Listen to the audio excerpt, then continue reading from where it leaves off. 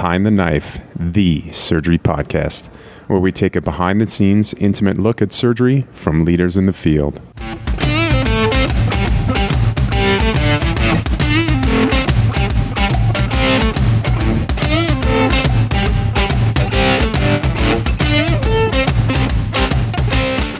Welcome to another episode of Behind the Knife.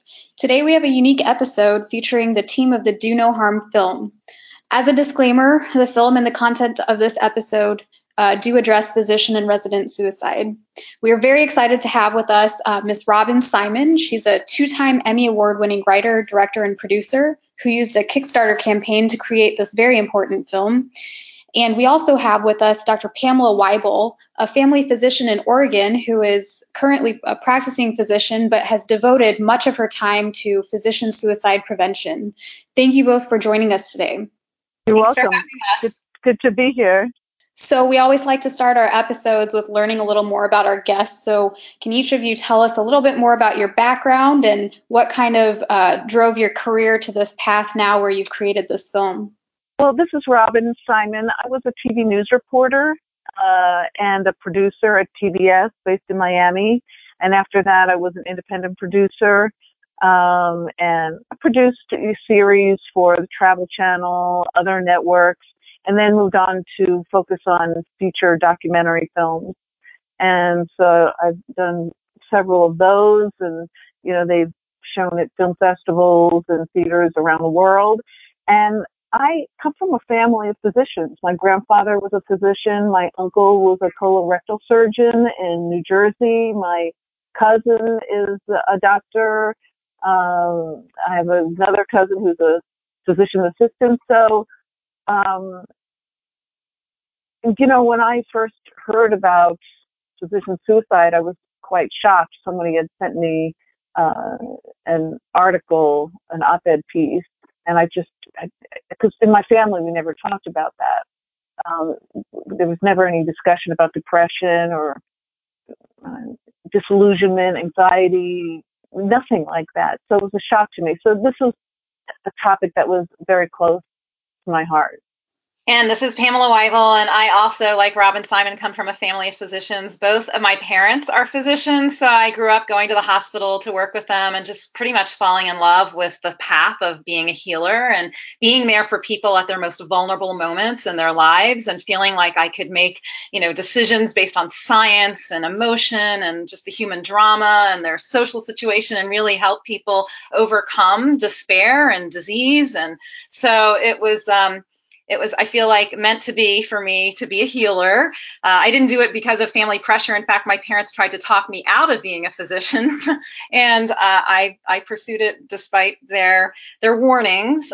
I was shocked entering medical school to realize how barbaric the training was with the bullying and the sexism, and this was back in 1990 when I started, and it did not conform to what I felt medical education should be. It just seemed a little bit like militaristic, brutal, this whole reductionist medical philosophy that disconnects us from our heart and soul and professional distance, and it just felt very sterilized of humanity, you know? And so I almost dropped out in my first year of medical school. My anatomy partner actually convinced me to stay. Interestingly, once I became a physician is when I really got depressed and suicidal myself after 6 jobs in 10 years, feeling like I was pretty much forced to be a factory worker on an assembly line. It was that anatomy partner that actually convinced me to stay in medicine and not to drop out. He later died by suicide. I lost both men that I dated in medical school to suicide. Like I said, I was suicidal. And after losing 3 men in my town to suicide, all physicians within a year and a half, I just became obsessed with this topic in 2012. And I've been keeping a registry ever since. So I've gone from, 10 names in October 2012 to 547 5 years later. 6 years later, I'm close to 1,100 names on this list. And so this is an epidemic that is sadly being underreported. So I really thank you all for doing an episode on this. So can you give us a brief introduction to the Do No Harm film? Well, Do No Harm pulls back the curtain of a medical culture that not too many people on the outside know about, a toxic culture that puts physicians and their patients at risk. And it's a problem that's been going on for more than 100 years.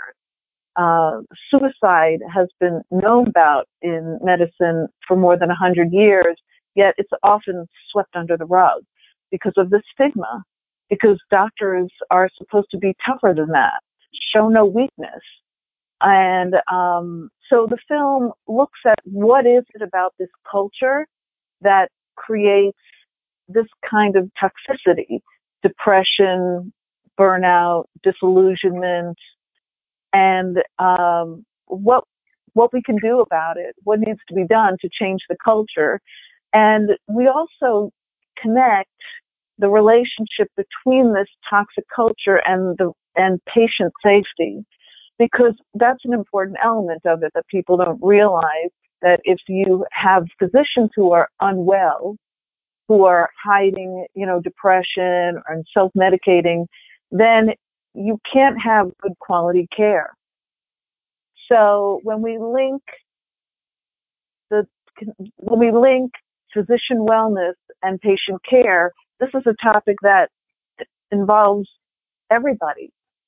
And many people don't realize that, for example, sleep deprivation, doctors, especially young doctors, are sleep deprived. They work 20-hour shifts, more than 100 hours a week, when there have been many, many studies that have shown that after 16 hours, you're just not functioning at your full strength.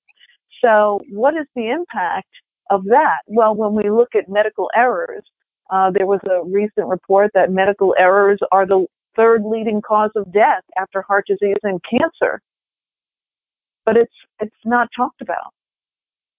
So it's really a topic that impacts everyone. So again, it's the risks to physicians and the risks to patients.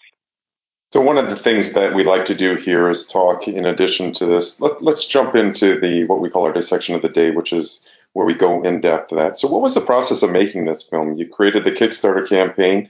How much involved in terms of support did you have to give? Did you have to go to industry? Give us a little bit of behind the scenes look at how you tackled this entire process, understanding now the background of where this all sprung from to begin with. Well, this is Robin. Someone had sent me an article. It was an op-ed piece in the New York Times about two young doctors in 2014 who jumped to their deaths. And I couldn't understand why, knowing, how difficult it is to survive medical school, why this would be almost like a logical conclusion that they would come to. And it was a surprise. It was just shocking to me. And so I did research, and when you Google physician suicide, the name that comes up most often is Pamela Wible. And she really has been the most vocal in terms of wanting to expose this epidemic. And so I reached out to her. Now it's been, for almost 5 years.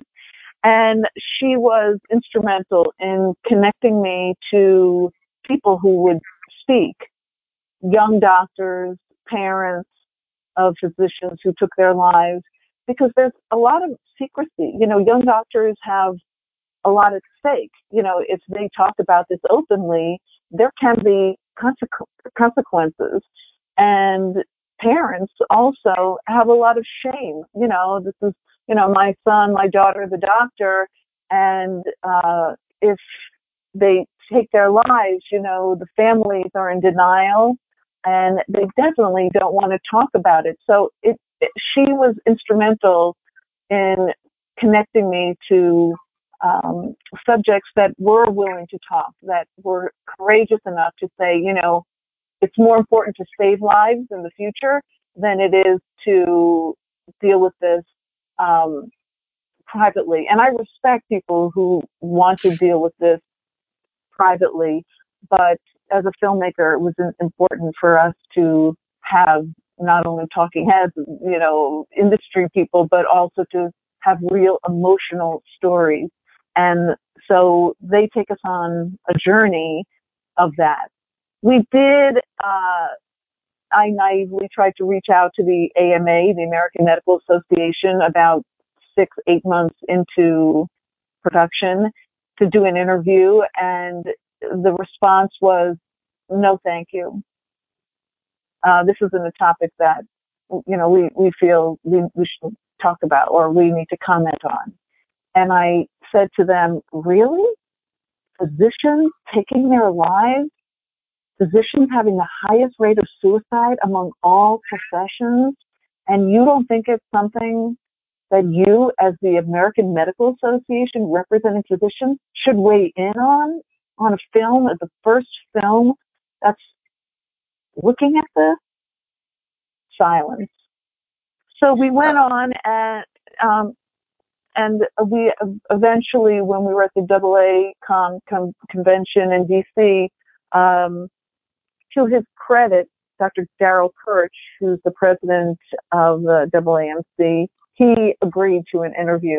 And once we did the interview with Dr. Kirch, then all of a sudden the ACGME, Dr. Tom Naska, he agreed to an interview, and then eventually we did wind up interviewing the president of the AMA at the time, Stephen Stack. So we have everyone, the people that are important in this topic, we do have them weighing in the film to present their side of the story. Pamela, I have a couple questions for you. This is Kevin. Is this epidemic, is this seen internationally, or is this a U.S. problem and a reflection of our healthcare system and maybe our medical training? And the other question I have is, are you seeing this, is the trend in trainees primarily? Is it in attendings? Are there certain fields, surgical versus non-surgical? Do you guys have, is your data bearing any of that out?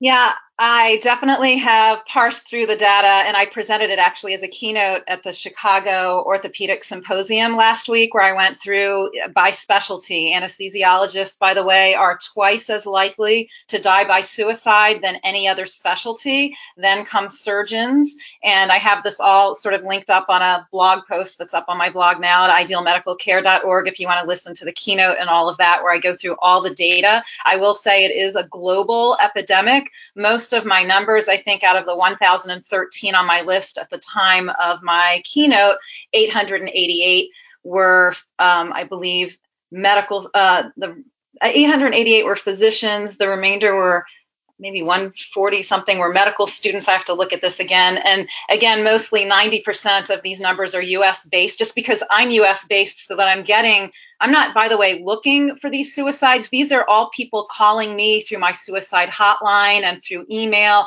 just wanting to tell me, hey, my neighbor so-and-so just hung himself yesterday. He was a cardiothoracic surgeon. I just want to make sure he's on your list. So these are all families, friends, and colleagues who have reached out to me to give me the backstory, the name, the method of suicide. They're all, detail, by age, specialty, name, location, extenuating circumstances. And so it's a very complete list of more than 1,000 suicides. But I will say, when you look internationally, I think if I were to be living in India, I would have a lot more cases in India, because I think they get hit really hard, because on top of all the problems we have with our health system, they have just immense poverty. And so when you have a physician having to declare 12 patients per shift dead, that you can't really do that for too many days without having that impact you.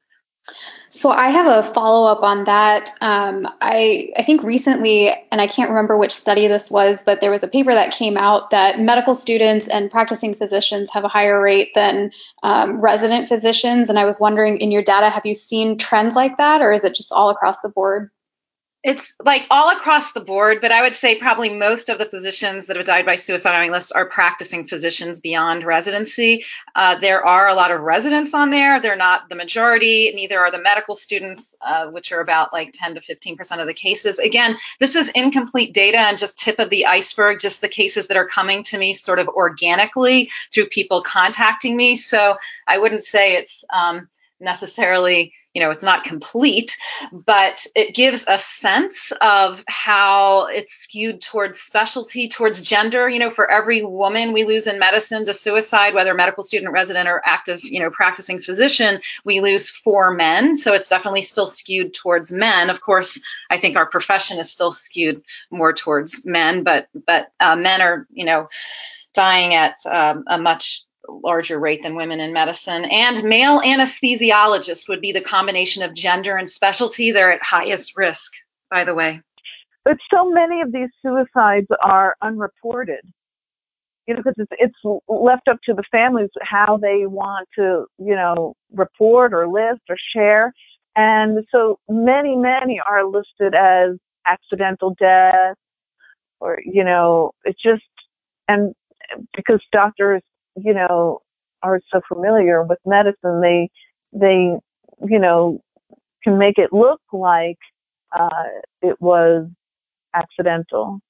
But the underreporting is a big problem, because how can you study and fix a problem if you really don't have adequate numbers? And because of the stigma, it's underreported.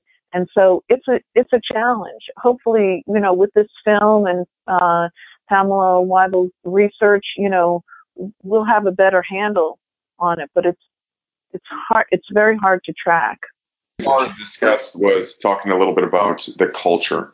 And part of the culture, as in medicine, is being strength and, not admitting weakness and all the things you talked about. What was the most surprising thing that each of you found kind of in your journey that maybe didn't suspect? I mean, I can understand how culture would lead to a lot of these different ones, but what jumped out at you? Well, for me as the filmmaker, not being as entrenched in this topic as Pamela is as a physician, or everyone else on the panel, on the call, is that feeling of being trapped.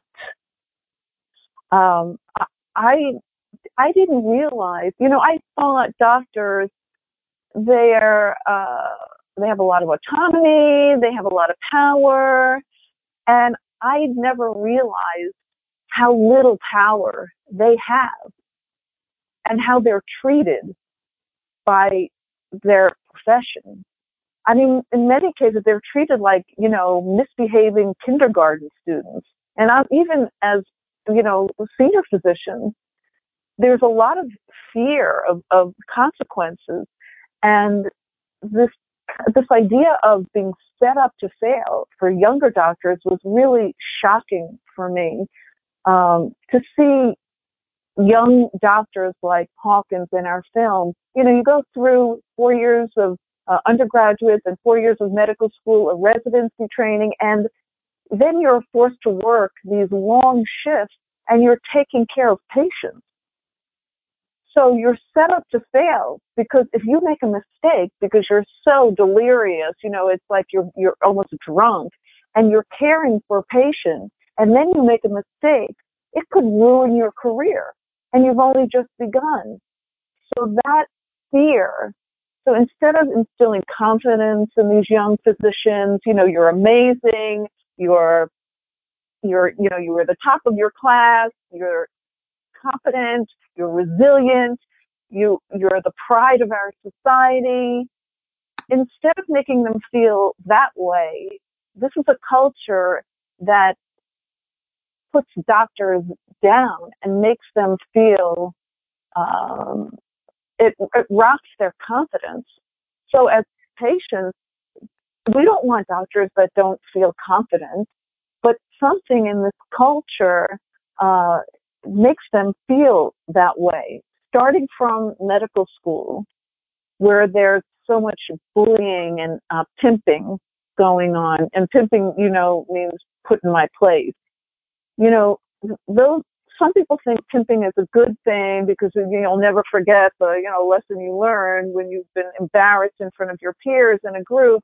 I understand that pressure is good and making people struggle to know the answer, but when you embarrass people and make them feel inadequate, especially in front of their peers, and especially people who have had won gold stars their entire life since kindergarten, and you put them in that kind of a situation, I mean, who is that good for?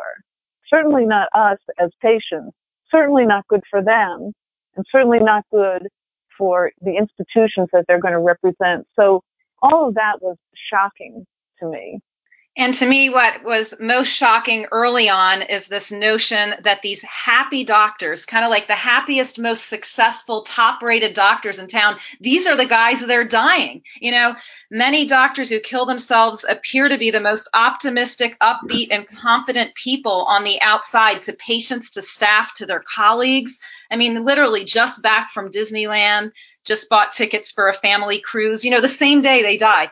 Just gave a thumbs up to this team, a surgical team, after a surgery, and later they go shoot themselves in the head in the back of their office. You know, this is what's really shocking, I think, because doctors are really masters of disguise and compartmentalization.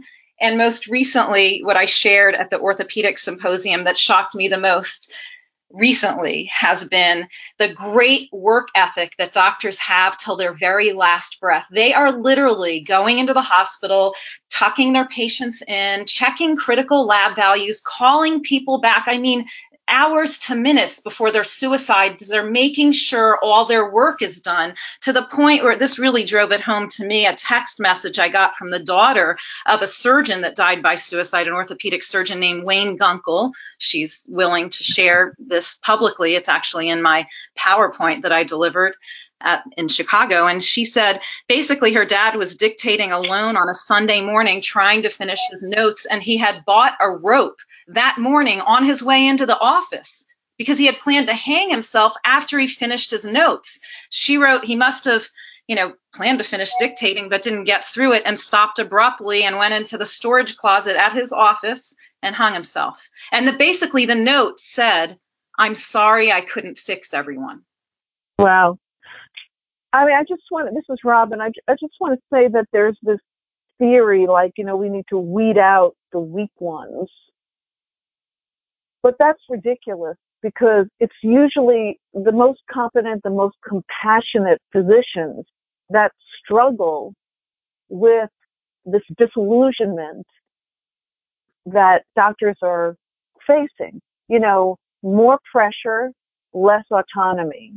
The internal and external pressures that they face, it's competent, compassionate doctors that we're losing either by retiring early or by suicide.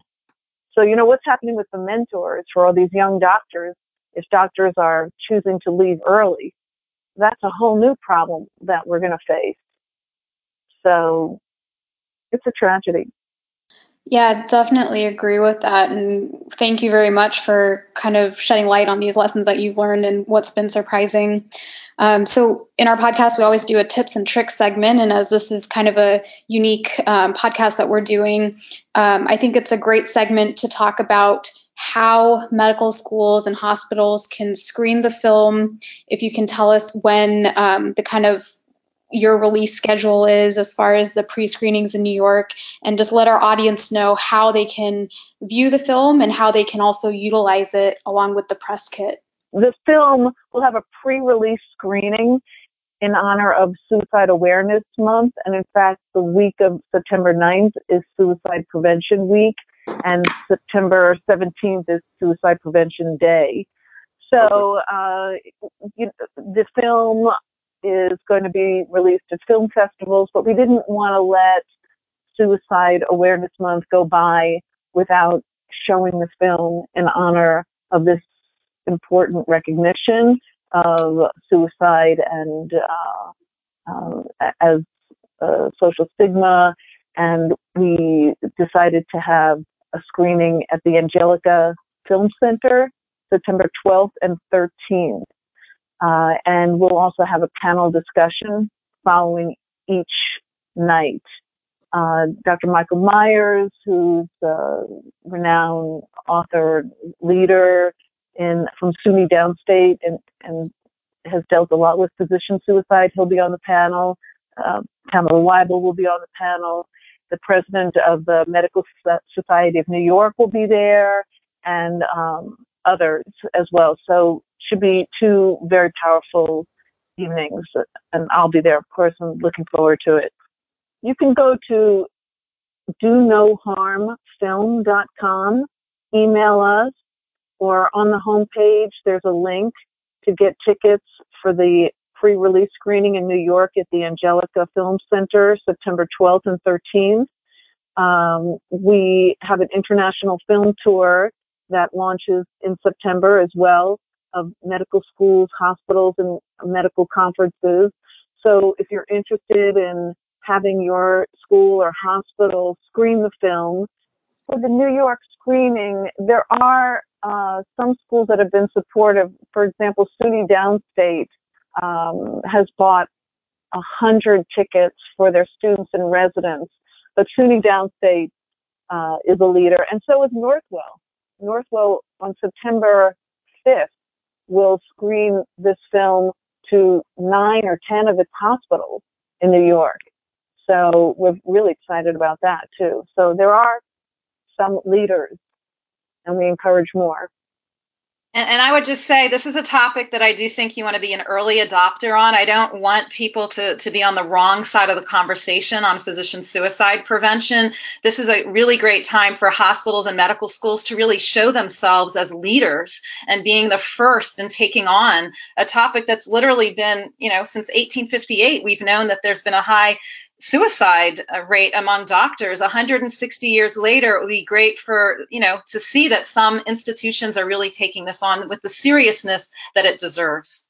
I would first discuss it at the hospital or your school first, because what we're finding is, that one person will call and want it, but they really need to get some consensus from the dean or from the medical director at the hospital. So discuss it internally and then reach out to us about scheduling a screening, and then someone from our team will get back to them and let you know what's available. I try to go to as many screenings as I can to participate in the panel discussions because those are the most powerful when we can open in dialogue after the film, because the film talks about the problems and it talks about a couple of solutions, but every institution is unique at where they are with their wellness and how they address it. So the film is a perfect segue to open a dialogue for the first time with students, faculty, administrators, and talk about what's happening, what's working, and what needs to be improved. Because a lot of these wellness programs that you hear about are these top-down ideas, and they're very underfunded. So by having a film and gathering everyone in the room, it's an opportunity to talk about what's really working and what's not. Like, for example, we went to Des Moines University, and the president of the medical school said, "This is really great. We just separated the mental health clinic from the other health clinic, so they're not in the same building." And I said, "Oh, that's really great." And then we went to talk to the students, and they said, "Yeah, you know where that mental health clinic is? It's in the administration building on the 4th floor. And the administrators are on the 3rd floor. Do you think anyone's going to go into that elevator and push 4? So, you can have well-intentioned programs, but are they really serving the purpose? So the film screenings and the panel discussions afterwards with Q&A really allows an opportunity to talk this out. Because no one individually is going to walk into the president's office and say, "Hey, this is a terrible idea." There's power in numbers. And speaking a little bit more about the value of these panel discussions afterwards, is the film is really a conversation starter, and it really helps people feel safe among their peers to start sharing their deep struggles. And I was really impressed when we did present the film at the American Medical Student Association conference in Washington, D.C. I mean, there were lines and lines of students, from the front to the back of the room, standing at the microphone, crying, talking publicly about how they had a suicide date, how they decided not to, or how they, pulled themselves out of, panic attacks, anxiety, all sorts of issues during medical school. People were hugging. I mean, it was really very amazing, the reception and the ability for people to become vulnerable with each other after viewing the film. There was so much support in the room. Remember, Pamela, that, people were hugging each other. And I mean, really, doctors function like islands. It's every man to himself or herself. And, even in the film, someone says, it was a psychiatrist who said he was disturbed at, when he was just trying to survive, how none of his peers wanted to have anything to do with him. It was like guilt by association. But in that room, you could really see the humanity.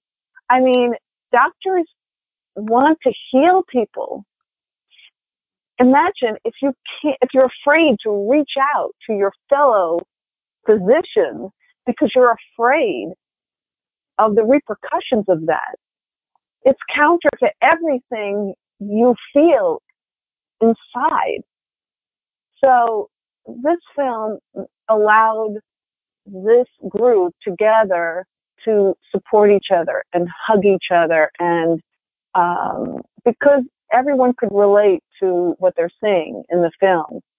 So it was quite an event, and we're seeing that as we start to do these screenings all over. We've done some in August, and the official launch is in September. So it's been remarkable to see what's going on. And if anyone needs to talk, FYI, I know I mentioned the suicide hotline. I literally am available 24/7 if you want to email me. I call people back at 1, 2 in the morning. If you're struggling out there, please reach out for help. Don't sit alone and think about methods to die. I mean, there are people who want to help you. There are people who love you. I mean, I don't really even know you, and I'm here for you. I just literally am on this path to try to save my brothers and sisters in medicine, and I think we can all do so much to help one another, and just look out for each other, please. Dr. Pamela Wible, Ms. Robin Simon, this is an amazing initiative that you guys have taken, a very tough topic indeed, and something that definitely needs more and more attention.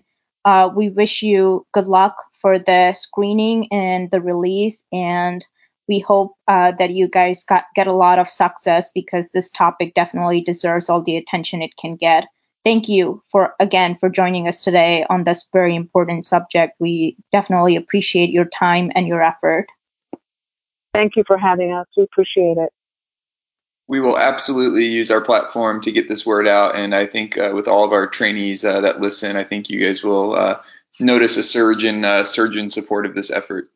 Look out in our show notes for links to Dr. Wible's blog, as well as donoharmfilm.com, where you can get tickets and you can request film screenings at your institution. Until next time, dominate the day.